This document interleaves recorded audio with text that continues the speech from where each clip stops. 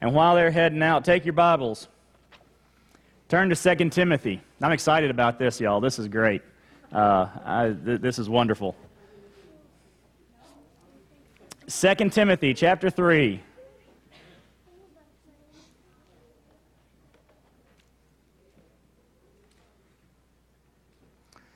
All right, so this is the week of the month of downers, apparently, for sermons, but not so much. We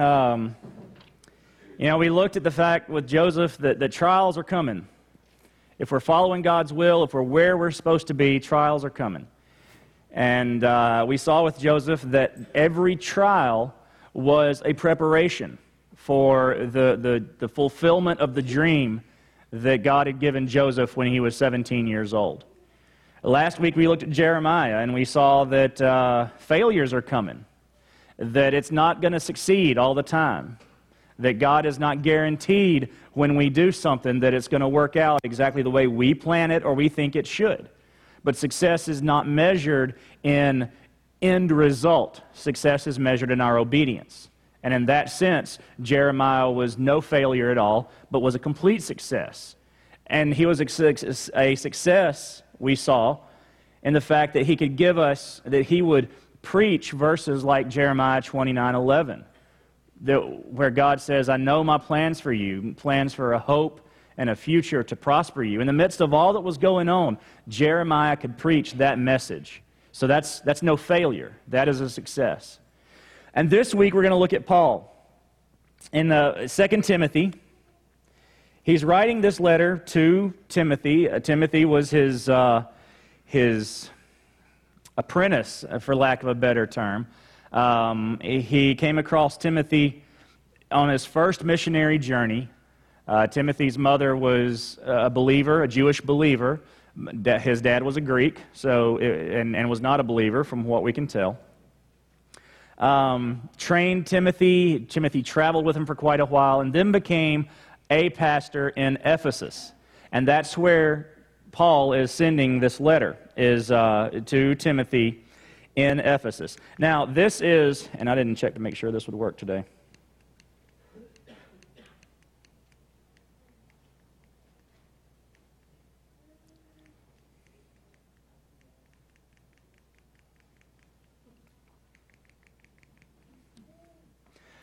Make sure it's clicked on the that screen, that first.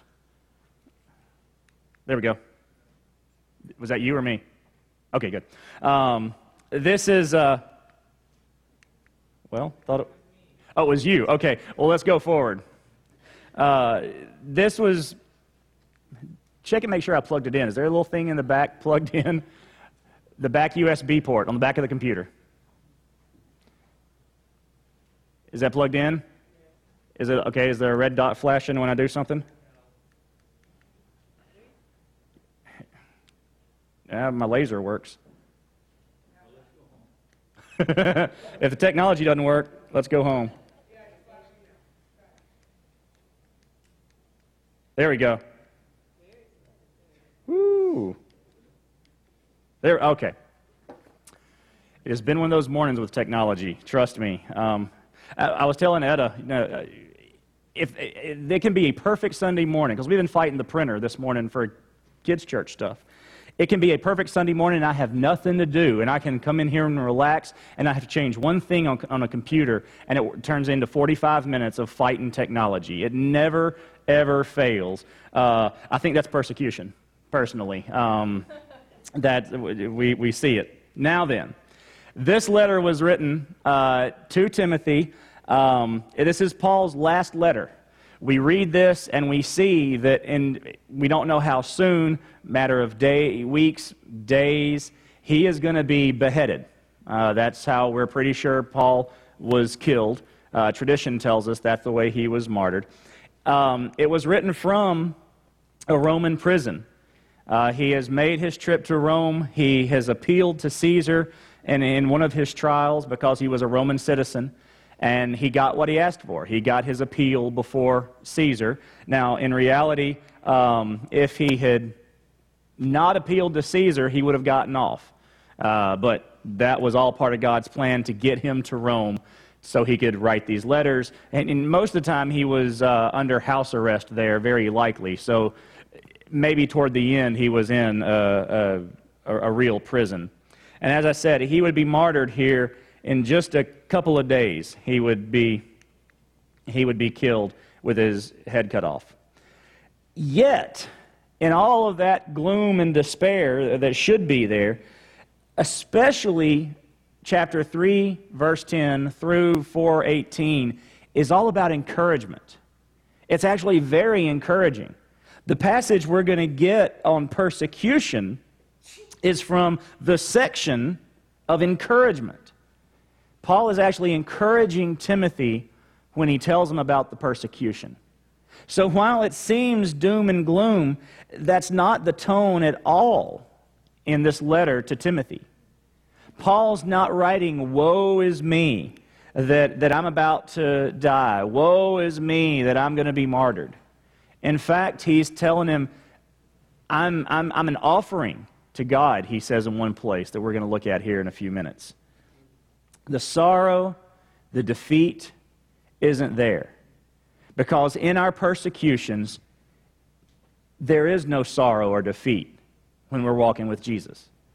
And that's what we have to see today. So look at 2 Timothy chapter 3, start in verse 10. It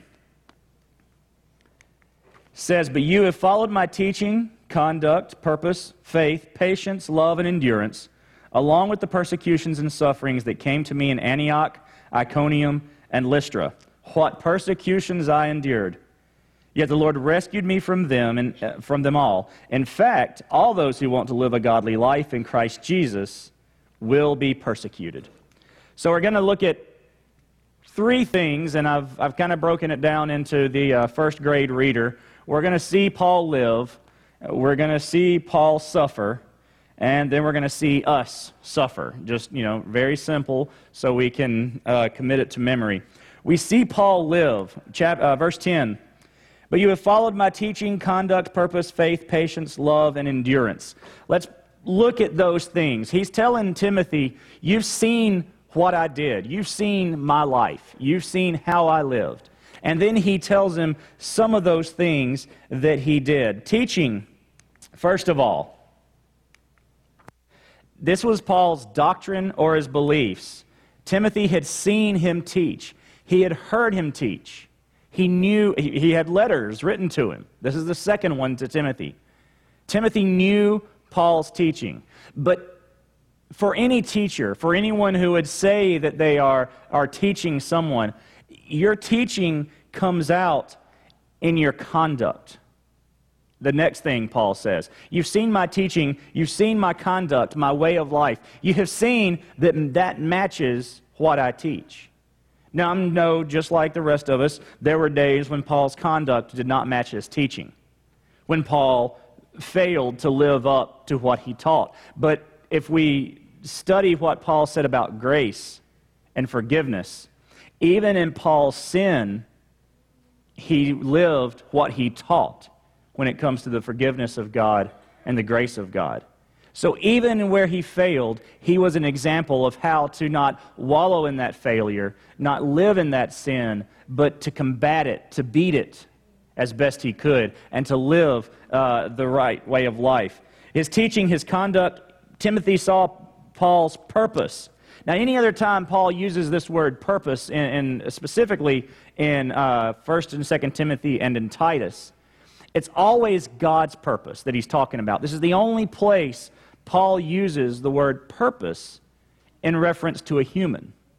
And I think it's instructive because Paul knew that any time he was about his purpose, that in fact he was about God's purpose. That's what he was working on. That's what he was doing. That's what he was living for. So Paul could say, you've seen my purpose, and my purpose is God's purpose. We talked about that in January and February, how we align ourselves to God's will, how we see where God is leading us, and we get in line with that. We know that if we delight ourselves in the Lord, our desires will be His desires, therefore we'll get the desires of our heart. Paul understood that. Paul could say, follow my purpose. You've seen my purpose because my purpose was God's purpose. Then those three things are more the doing of the Christian walk. The next three things are really four. The last one kind of splits between the end of verse 10 and verse 11, are more the being of the Christian walk. The next one he says is faith. You've seen my faith, this trust, this pure dependence on God. You have seen, Timothy, that when I lived, when I went through the mission field, went on these missionary journeys, you have seen that in every way I was completely and purely dependent on God for everything. I trusted Him completely. I didn't trust people. He says, I didn't, in one of his letters, I don't take money from the churches because I want to be independent. And that independence, I believe, showed his pure dependence on God. He had complete trust, complete faith in God, that being of the Christian life. He was patient. You've seen my patience, particularly toward others. And this patience was going to really show itself later on in the persecutions. Paul was patient with those that disagreed with him. Now, you read some of his letters, particularly what we're doing on Wednesday nights with Galatians, you can hear some very stern language that he uses to confront those who are leading people astray. But when it came to the lost, when it came to Paul's life as an example to those who were coming to know Christ, Paul was patient, even with those who would persecute him. And then last, love, even as persecutors. As a matter of fact, we see with this love toward the leaders who were putting him in jail, toward the people of the synagogue that were stoning him. We're going to see that here in a minute. Paul loved the people that persecuted him. And then this last word, this is the kind of the transition between the being and the persecution. He says endurance. And often when Paul writes, he puts love and endurance together. And we wouldn't really think of that. Why, love, endurance? Because when Paul endures the suffering of the people at the hands of whoever's against him on that particular day, and pick your day, whether it was the Jews or the Romans that were persecuting him. When he was enduring those things, he endured it in love for the people that were doing it, for the God that he knew would protect him. So Paul tells Timothy, you've seen my life. You've seen how I lived. You've seen what I've taught, and that I lived the way I taught, and that I lived God's purpose. You've seen me have faith through all these trials. You've seen me be patient. You've seen me love those who have done it, and you've seen me endure a lot of things. And then, verse 11, we see Paul suffer. 2 Timothy 3:11, in that endurance, he says, along with the persecutions and sufferings that came to me in Antioch, Iconium, and Lystra, what persecutions I endured, yet the Lord rescued me from them all. The way he wrote this, we see it when we read it, along with the persecutions and sufferings. But what he's intending to get across here is that the sufferings were a result of those persecutions. He wasn't persecuted and he suffered. That's not the point he's making here. I mean, he did. We could say that. He was persecuted numerous times, but he also suffered. He was hungry, he says. He suffered shipwrecks. And, the shipwreck wasn't a result of human persecution. Satanic, very likely, but not human persecution. He could have called that just suffering. But here, specifically, he's telling Timothy, you know the sufferings that I had as a result of the persecution. Persecution was never easy. We're going to look at the three places. He says that came to me in Antioch. That's the first place he mentions, is Antioch. And if we flip back, and you don't have to flip back, it's up there on the screen, But if you want to go read the whole story, Acts 13 tells us about when Paul went to Antioch. And in verse 50 it says, "But the Jews incited the religious women of high standing and the leading men of the city. They stirred up persecution against Paul and Barnabas and expelled them from their district." That doesn't sound too bad. Paul suffering, come on. They kicked you out of town. I mean, so you moved to the next town, found another hotel. Not too big a deal, we would say. Stirred up persecution. Now, he doesn't go into detail about what that persecution is, though. We don't know what they did to him before they kicked him out. But, you know, if he didn't describe it, it must not have been too bad. So, Antioch, we might be willing to, we might be tempted to say, "Oh, Paul, you exaggerate." Well, if you read on down, 51, 52, 53, and chapter 13, you get to chapter 14, where he goes to Iconium. 14, 5, and 6 says, "When an attempt was made by both the Gentiles and the Jews with their rulers to assault and stone them. They found out about it," Paul did, and fled to Lystra and Derbe, and there they kept evangelizing. Now, if we wrote off Antioch, I don't intend to write off Antioch, because I think the persecution was probably worse than just they told him, "You know, Paul, it's time for you to hit the road and go on down to Smiley." That wasn't what they told him. It was very likely worse than that. But if we were tempted to write off Antioch, Iconium, now they're coming to assault and stone them. Okay, we've gotten violent now. And they take off, they hear about it, and they go to Lystra and Derbe. Notice, though, and there they kept evangelizing. Now, these towns weren't that far apart.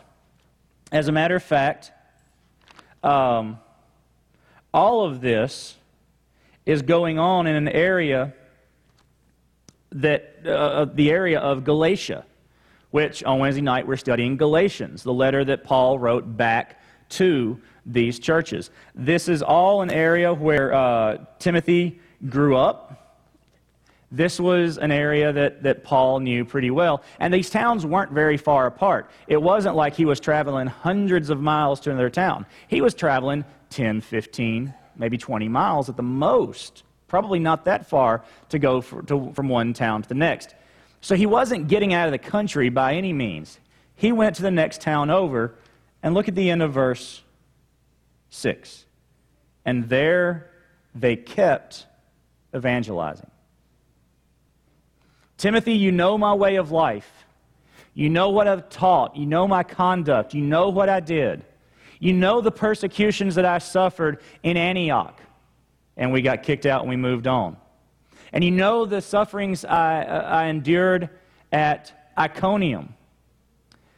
We got almost stoned, but Timothy, we kept on evangelizing.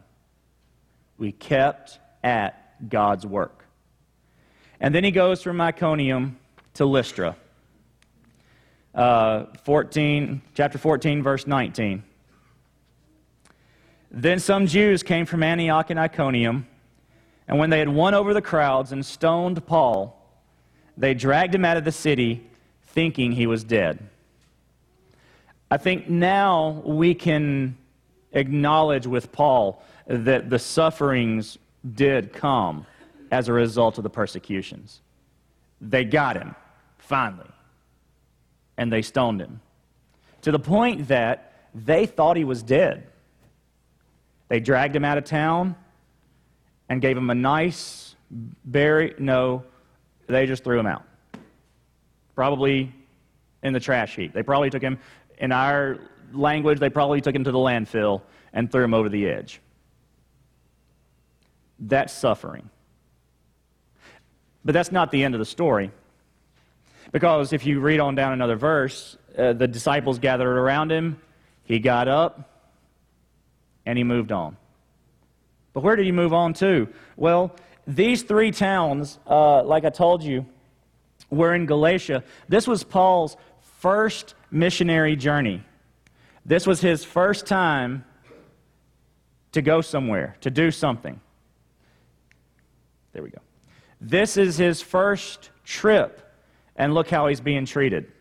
It's also Timothy's home, like I told you. These are people that Timothy likely knew.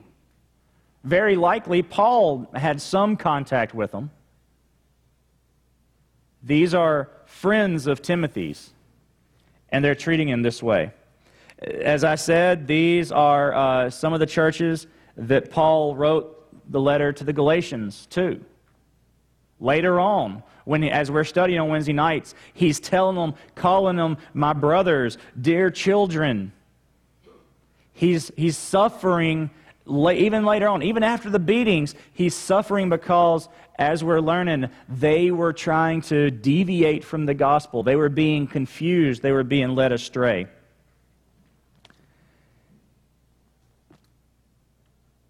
Paul went on 3 missionary journeys. Maybe 4. We're not really sure. At some point he talked about going to Spain. It seems like maybe he did. Maybe his first Roman imprisonment, he got out and was able to go on to Spain. And then when he came back, that was the second imprisonment, and that's when he writes 2 Timothy. So 3, maybe 4 missionary journeys Paul went on. This was the first one, and he got stoned almost to death. It did not matter the persecution when it came to the call of God on his life. He was willing to endure, willing to suffer whatever he needed to. And why? Because he says at the end of verse 11, after he says, what persecutions I endured, that yet the Lord rescued me from them all. This was rescued not from persecution, but through persecution. See, God never promises that we will not go through persecution. As a matter of fact, he promises that we will. But he promises that we will be rescued through that persecution. Jesus says that we'll be persecuted. Paul says here in just a minute that we will. And this is coming from a man who is facing, I believe, the ultimate persecution, death. He knew what was coming. You shouldn't even have to flip it. It might be one page over. But look at chapter 4 in 2 Timothy, verses 6 through 7. Paul writes to Timothy and says, as he's wrapping up this letter, "For I'm already being poured out as a drink offering, and the time for my departure is close. I have fought the good fight. I have finished the race. I have kept the faith." This is a man who's writing half a letter of encouragement to Timothy when he knows in a few days he's going to die. Rescue, Paul? In all these times God has rescued you? Well, not this time, did he? He got your head cut off this time. Look at verse 18 of chapter 4. "The Lord will rescue me from every evil work," and what? "And will bring me safely into his heavenly kingdom." See, for Paul, even death was a rescue. Because, as he said in other places, I can die and I'll get to go to be with Jesus. Or I can live and I'll do Jesus' work on earth. Either way, I'm a happy man. I'm going to do whatever I have to. He knew he would be rescued. So we saw Paul's life. We've seen Paul suffer, and we've seen his attitude towards suffering. And then in verse 12, we see us suffer. Verse 12 of chapter 3, "In fact, all those who want to live a godly life in Christ Jesus will be persecuted." People, we've got to understand that godly life, first of all, is only found in a continual relationship with Jesus. That's the only place that we're going to find a godly life. We don't find a godly life in spurts with a little bit of relationship here and a little bit of activity there and a church occasionally here and doing this little work here. Godliness is found in a continual relationship with Jesus Christ. A continual asking, what am I to be doing? And godliness, Paul tells us, always results in persecution. If we are living a godly life, we will be persecuted. There's no question. This was not a maybe from Paul. In Matthew, I believe, chapter 19, it was not a maybe from Jesus that we would be persecuted. As Christians, if we are striving to live a godly life, we will be persecuted. Now, what does godliness mean? Well, a good word for it is piety, being different.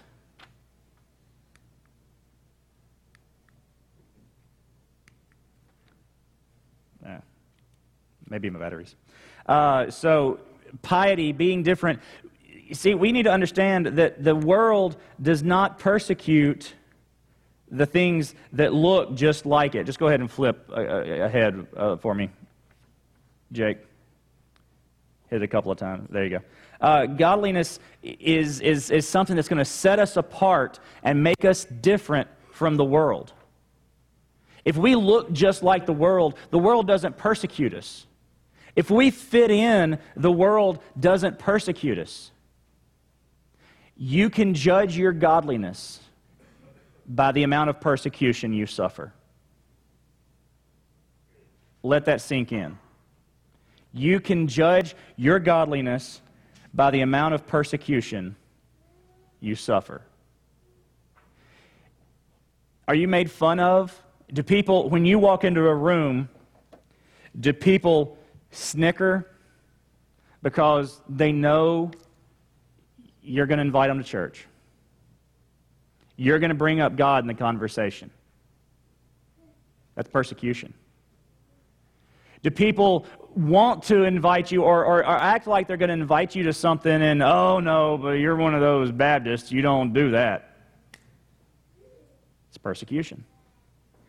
Because you have set a standard of godliness, of piety, you are excluded. You are mocked. You're persecuted. If you never experience that, then you need to examine your life. Are you living a godly life? You have to understand, if you are, you'll be persecuted. And if you're not being persecuted, then there's no godliness that the world can see. You're not different enough from the world that they notice a difference. That's the same, we need to see that, or understand, I should say, that that's coming as a church as well. If we are a church that is committed to the call of Christ, committed to do whatever He calls us to do, we will be persecuted. Whether it's by the people of the town, whether it's by Satan himself to try to keep us from evangelizing, from being out there doing what God calls us to do, because his favorite thing to do is just make us disobedient. Remember, our success is defined by our obedience, not our numbers, not our apparent successes, but by our obedience.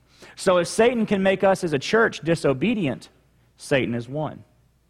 And we are then in the midst of persecution. If he doesn't win, if we continue to be obedient, even when he tries to get us off course, that's when he's going to hit us with a mess. That's when he's coming after us. That's when he's going to use every little thing he can, every little person he can, whether it's people within the church or without, to try to create disunity, try to create problems, create arguments. You'll be amazed at what people get along when the church isn't doing anything. But when the church starts being on mission for God, how two people just hate each other and are going to bring the entire church into it. He's going to use those things to persecute the church. He's going to use the government. He's going to use things like the healthcare mandate, which looks minor on the surface. But when you start examining the requirements, you realize that there is a negative effect, a persecuting effect on the church. When the government demands that marriage be redefined, and as in some countries has happened, churches are required to marry homosexuals. That's persecution. And I'm afraid we may not be too far from that very requirement if we continue down the path. That's the persecution of the church. And that's what we're going to have to know is coming if we're going to follow God. But there's a beginning to godliness. There's a first step in godliness. We can't live a godly life unless we've asked Jesus into our hearts. Godliness begins with the acceptance of Jesus Christ. Now, how do we do that? First, we admit we're sinners. We understand that we are lost, that we've broken God's law. Not that we've made mistakes, not that we've goofed up, but that we are bad and deserving of hell. That's lostness. We admit that. Then we believe, and here's the salvation. We believe, we understand and believe that Jesus is who He said He is, the Son of God come to earth, died on a cross, taking my sin, rising 3 days later to show me that through my belief, I can have eternal life as well. And then we confess. We confess not to be saved, but to show that we are. If we're scared to say it out loud, if we're scared to live the godly life and begin the godly life by a few steps forward or getting wet in the baptistry, then maybe we've never believed. If we can't do C, maybe we've never done B. B is not dependent on C, okay? It doesn't. The confession, the baptism, they don't save you. But if you're not willing to do those things, have you ever truly believed? So we confess that we trust Jesus, and that begins godliness. Let's pray. Father, we know that you are working on our lives. We know that you are guiding us, you are calling us, and we know because of our determination to follow you, we will be persecuted as individuals and as a church. But Lord, let us look at it as Paul did and say, we've been rescued every time, and we will continue to be rescued. Whether that rescue is moving through the persecution or that rescue is you taking us home, we will be rescued. Let us not, Lord, be afraid of the persecution. Let us rejoice that we have been counted worthy to suffer as Christ, just as you did, Lord, on that cross. Let us suffer as well, because that is where we find our truest faith, our truest dependence. Lord, and I think our truest blessing and our truest glory in you. So, Lord, whatever is coming our way, whatever is a part of the vision down the road, and whatever persecutions come because of it, Lord, let us say we accept them, we run headlong into them, knowing that you are our ultimate rescue, and that we can have a ministry, we can have a legacy as a church that was on mission for you, regardless of the cost. Lord, if there is someone here today who does not know you as Savior, who has never understood what it meant to accept Christ, I pray that today they understand, that you give them understanding and draw them to you so that they can know salvation and they can begin the walk of godliness. Lord, we love you and we praise you, and we pray these things in Jesus' name. Amen. So what's your decision? You know, you've made the step of godliness. Now let's talk about the life of godliness. Maybe you've asked Jesus into your heart, and you need to come and tell us about that this morning. You want to write that on your connection card and let us know what you've done. Or you want to talk to me after the service.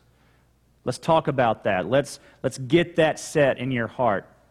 You've already accepted Christ, but you need to confess it. You need to come forward. You need to be baptized. What is God doing in your life? You need to recommit. You've done these things. You've been baptized. But the life of godliness just isn't there. You're not persecuted. You don't know if anybody knows you're a Christian. Oh, somebody knows maybe you go to church once in a while, but that's about it. You need to commit to a life that is directly and completely focused on godliness. You need to be used. You need to be a part of what we're doing at the church. What decision is God leading you to make? Maybe just to join the church and to be a part. Share it. Come forward. I'm going to ask Richard to come forward and receive you if you want to come down and talk about anything. As we stand and sing, let's see what God's doing in our lives.